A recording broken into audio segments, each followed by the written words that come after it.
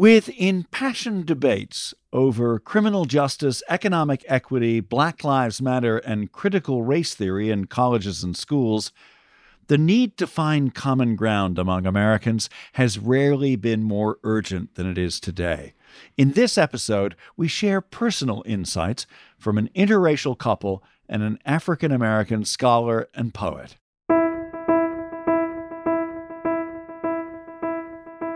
This is Let's Find Common Ground. I'm Richard Davies.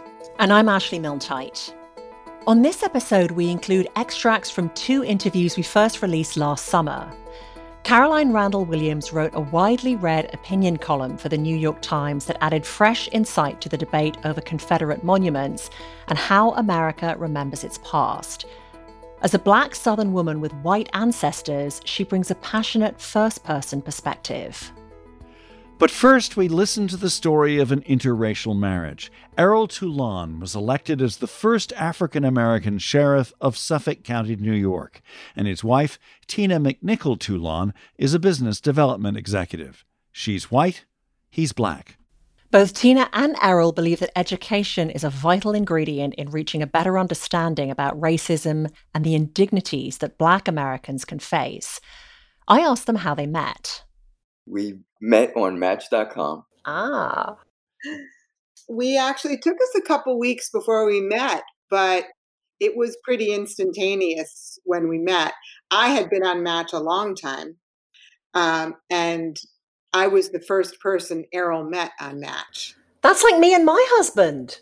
Exact same story. I had been doing online dating for ages and having date after uninspiring date, and he had never been on a website before, and I was the first person he went out on a date with.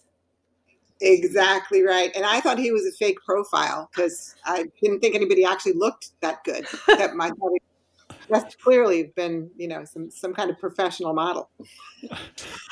When he was real, and then all sorts of real once I Googled him. So it was awesome, actually. Still is. Tina grew up in Wilton, Connecticut, a mostly affluent white town. Probably 20 years ago, if you had said I had white privilege, I would have said, no, I don't. We didn't have a lot of money, so, I didn't have privilege. But I understand better now for a lot of reasons. And I wish we could name it white benefit of the doubt, because the word privilege kind of throws people off. And, the only way to explain it is if I get pulled over, I'm not worried about it. I'm worried about getting a speeding ticket. If an African-American person gets pulled over, they're kind of worried what's going to happen. They have to keep their hands on the steering wheel. Don't say anything. There's a whole bunch of other stuff that happens. How has that become clear? Errol, have you witnessed things that you never expected to? Well, I think one of the things that we've experienced is sometimes looks from people, even now in 2020, when we would walk around, whether it's in a restaurant or in a mall, that we would get certain looks, whether they're from African Americans or Caucasians, looking at us together. There was an incident where I was driving Tina's black Mercedes. We were heading from Connecticut back into New York City. We were driving through Westchester, and a police officer from Westchester, as I drove by the vehicle, Tina reminded me yesterday that I'd said, we're going to get pulled over driving while Black. And sure enough, within 3 or 4 minutes, their car was right behind me, and the officer pulled us over, and he said that I was doing 67 and a 65. And was extremely, extremely nasty. He was very belligerent. And he scared me. That's how bad he was. And I even identified myself as a law enforcement person. He lambasted me for even informing him of my position. And I thought of if I was the 30-year-old Errol or the 25-year-old Errol, the situation, especially if my wife wasn't in the vehicle, would probably have ended a lot differently, because I don't think I would have been as calm as I was that particular day. And I remember as we drove away, we were both extremely quiet for quite some time, because I was seething. I was also embarrassed that this happened in front of my wife. And so clearly an African-American man driving with a Caucasian woman and a black Mercedes was cause enough for him to pull me over. There was no reason. And we do know that law enforcement officers who have committed more serious violations while driving are always given a courtesy. And here I am, a deputy commissioner, being extremely polite to him. And I was thoroughly embarrassed. Tina, how did you feel? I was a little bit like a deer in headlights because part of me wanted to say something like, what are you doing? Why is this happening? And the other part of me kind of knew better that could infuriate this man more. He clearly was not handling this well. Errol was calm and quiet. And I had to really rethink. I've never been in this situation. What do I do? Driving while black is such a chilling term, especially for those of us, I guess, who are white and have not been familiar with that phrase until fairly recently. Has it happened to you a lot, Errol, in the past? No, actually, that was the first time. And, in 2009, I ran for elected office here in Suffolk County. And as I was walking through the neighborhood, someone called 911 and said there was a black man with black gloves breaking into a home. Now, I didn't know that this was occurring, and I'm going door to door, trying to inform residents of my ambition of being a county legislator. And all of a sudden, I hear police cars coming, and I see a police car drive quickly down the block into the cul-de-sac that I was walking into and turn back around and drive towards me. And he gets out of his car and he starts walking over to me, and I hear other car doors start to close behind me. And there are police officers. They're not running. They're not even walking fast. They're walking towards me. And I reached in my pocket to take my retired shield and ID card out of my pocket, because I knew that would at least help ease the situation if there was a situation. So I was asked, what was I doing in the neighborhood? And I said, well, I can walk anywhere I want. What was the problem? And they explained that there was a call of a black man with black gloves breaking into a home. And I said, well, it sounds like O.J. Simpson to me. And meanwhile, an aviation unit now is above me. And the cost of putting a bird in the sky, those aviation units. So a helicopter is up in the sky above you. So you have a helicopter, you have 8 or 9 police cars. No one drew their firearm. No one ran at me aggressively. They were extremely professional, thank goodness. But, that could have been a very contentious moment if I was a different individual and I was in a button-down shirt with slacks and loafers on walking through the community. It wasn't like I had a bag over my back with a mask on. So that was a little chilling in itself. And then unfortunately, every other time I walked through this particular community, I would go to the police precinct. I would tell them where I would be walking, the time I would be walking, just in case there were other residents that would make a complaint. Suffolk County is a majority white county in New York, on New York's Long Island. You were elected as the first African-American sheriff, the top elected law enforcement official. What did that feel like? I did not realize it until the election was actually confirmed, because on election day, I was only ahead by 1,300 votes, and they had to count over 22,000 absentee ballots. And as it got closer, when I realized that I was going to win, several people informed me, not only the first African-American to be elected to sheriff, but the first African-American to be elected to a countywide position in Nassau or Suffolk County, so in Long Island history. And, it comes with a lot of pressure, which I didn't realize until after I actually assumed office, because, there are many people that are looking for me for leadership or mentorship, and African Americans that are aspiring and hopeful that I do well on a job. You have some that hope that I don't do well, because then they can say the old adage, well, that's why we don't elect them. And so, there is some pressure to perform or even outperform, previous sheriffs that have ever held this office. Tina told us about her evolving views of race. In my house, my mother was very neutral. Like, neutral was the way to be. Nobody should fight. everybody's good. Don't see color. We're all good. We're all humans. But that doesn't help us help others. I was thinking about, as Errol was telling the story about helicopter overhead while he was campaigning, and I was telling the story to somebody, and that, well, he's probably exaggerating a little. I'm sure there wasn't a helicopter. Everybody downplays, like, well, people aren't really that bad. And we were at a party for a friend of mine. This is a few years ago, and somebody brought up a very racially heated topic, and Errol walked away. He didn't engage. And I was telling somebody about it, and they said, well, he probably took it wrong. I'm sure that the person didn't mean it. And that is so common.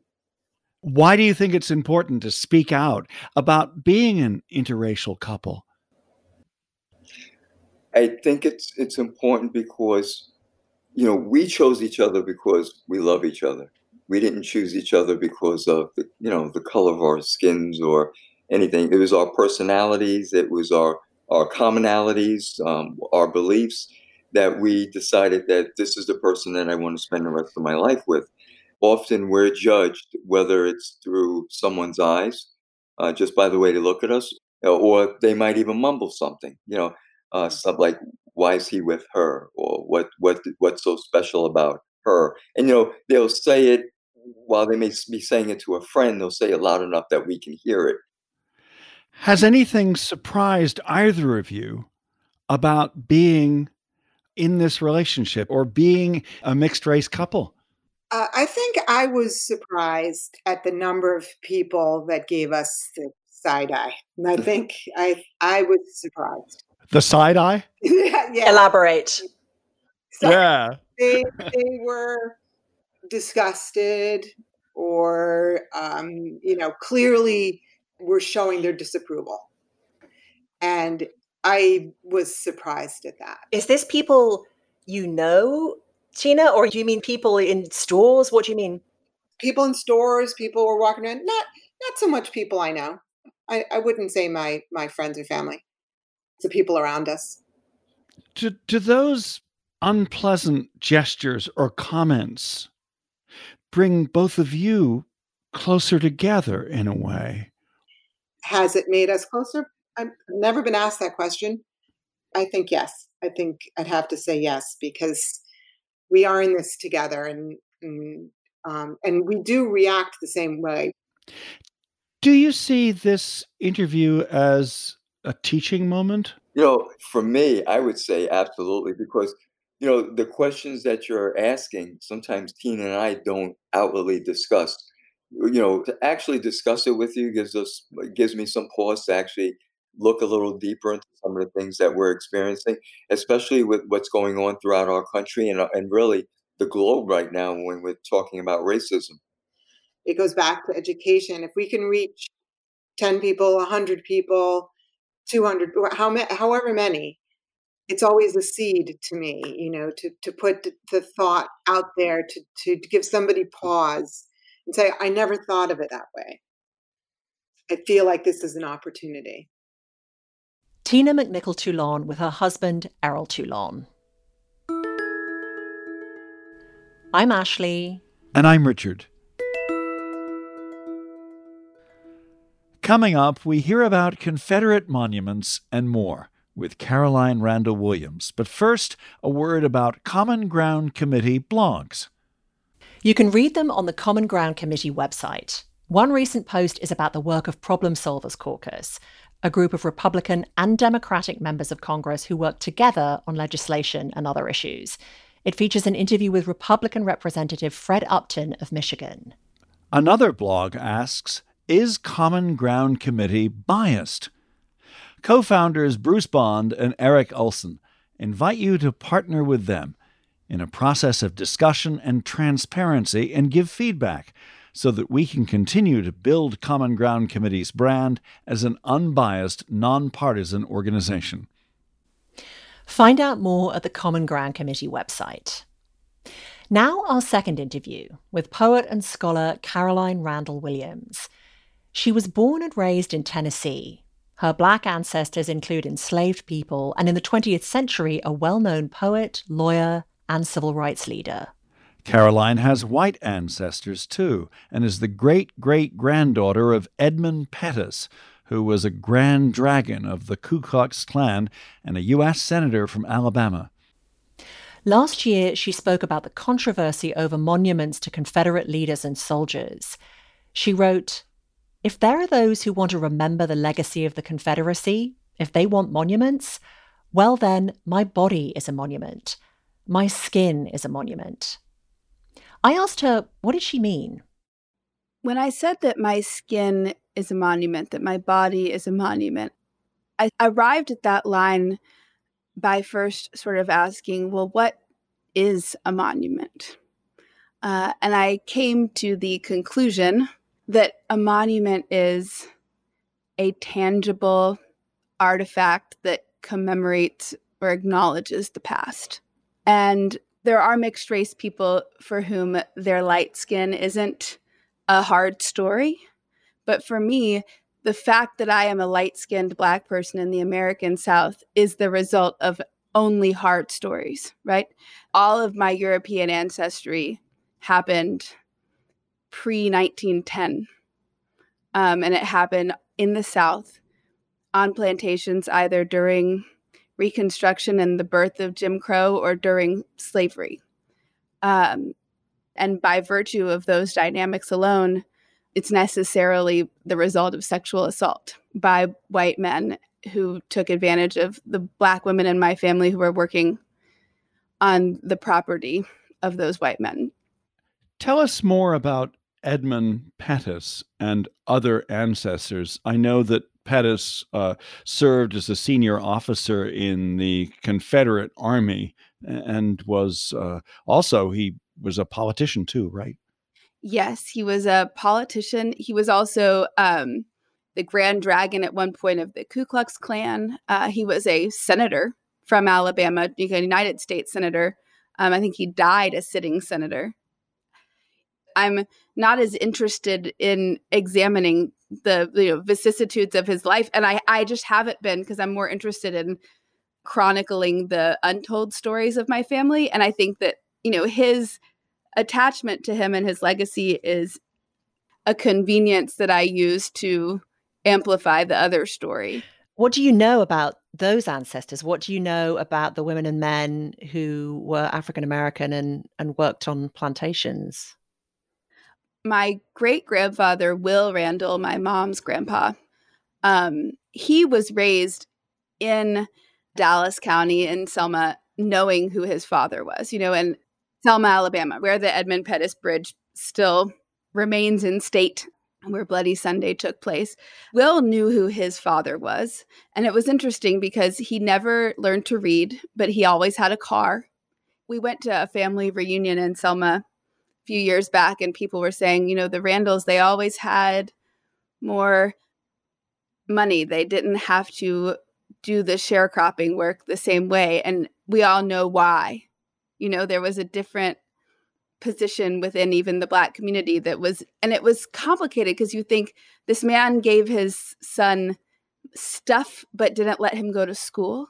He thought there was sort of this strange pride of place, but in your place, that as a result, when my great-grandparents were part of the Great Migration, they took my grandfather and his siblings and they moved to Detroit. And Will Randall, Edmund Pettus's son, my great-grandfather, Will, he never let his wife do any cooking in their house. He never let her do any of the housekeeping because that was how he was conceived, is by Black women working, doing that domestic labor. And he couldn't stand to watch his wife doing the work that begat him. And my great-grandmother, Dear, Will Randall's wife, she was also mixed race. Her mother was a Black woman who worked in the home of another Alabama family, and her father was a white man as well. And we've carried these stories of knowing how these light-skinned babies happen for generations without talking about it.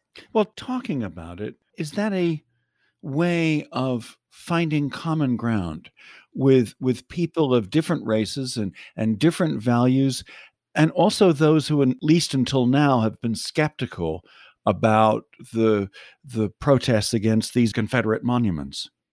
I love that question. I hope that it's the beginning of finding common ground. I've been really encouraged by the response to this article, and the number of people that have actually written to me saying that what I said changed their mind. I think that they had thought that you could look at this as a one side or the other discussion. And what I try to do with my article, and which seemed to have landed, is that I said, there is very much an in the middle discussion, because it's not saying I am asking you to give up your family's story in favor of my family's story. I'm asking you not to look at a white Southern narrative in favor of looking at a Black Southern narrative. I'm saying I'm asking you to have a conversation with me about the ways that the white Southern narrative and the Black Southern narrative didn't just come together in terms of actions in history, but in terms of my body, my story, right? Like, I am a living intersection of Black Southern narrative and white Southern narrative. I have to have common ground because I do come from both. Caroline told us that she knew she did not want to write about her story and her ancestors only from a place of rage.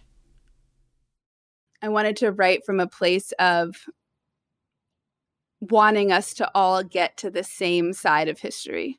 I want us all to feel like we can have our dignity and have some sense of shared understanding of American history that we can honor by continuing to push America to be the dream that it says it is in the Constitution and the Declaration of Independence, rather than even maybe what the founding fathers themselves might have envisioned with their limited perspective.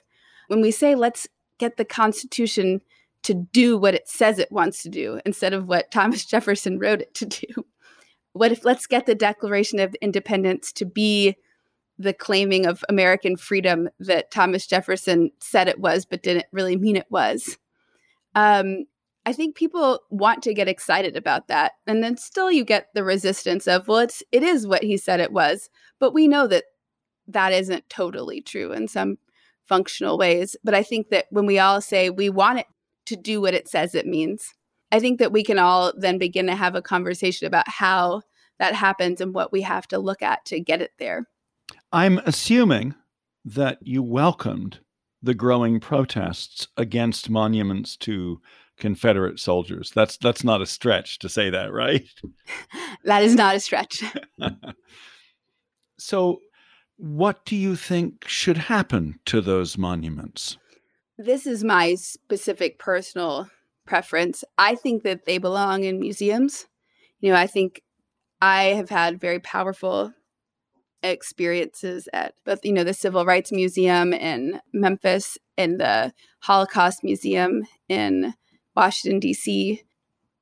You can see Nazi iconography. You can see Jim Crow propaganda. You can see Ku Klux Klan ensembles. You can see Nazi uniforms, but they're in context.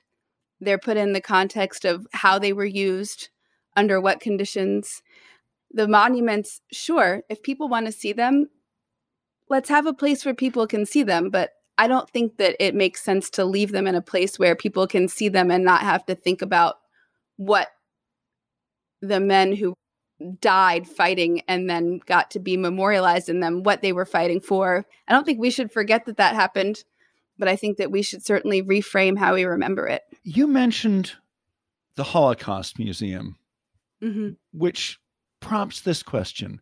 Do you think that the United States could learn from Germany over how it dealt with its Nazi past? Yes. It's a very delicate conversation to have.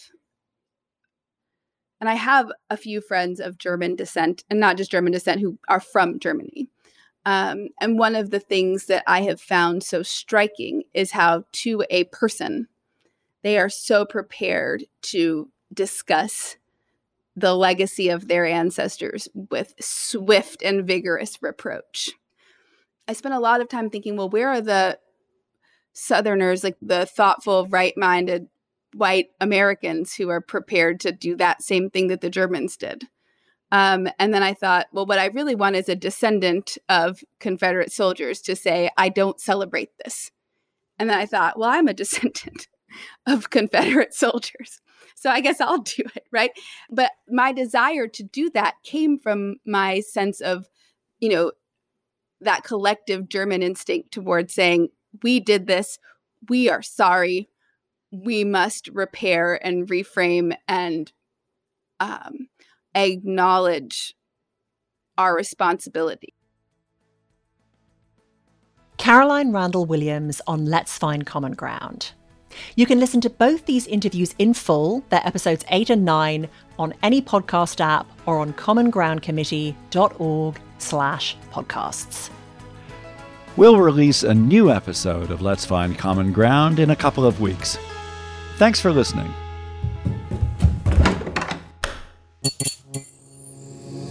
This podcast is part of the Democracy Group.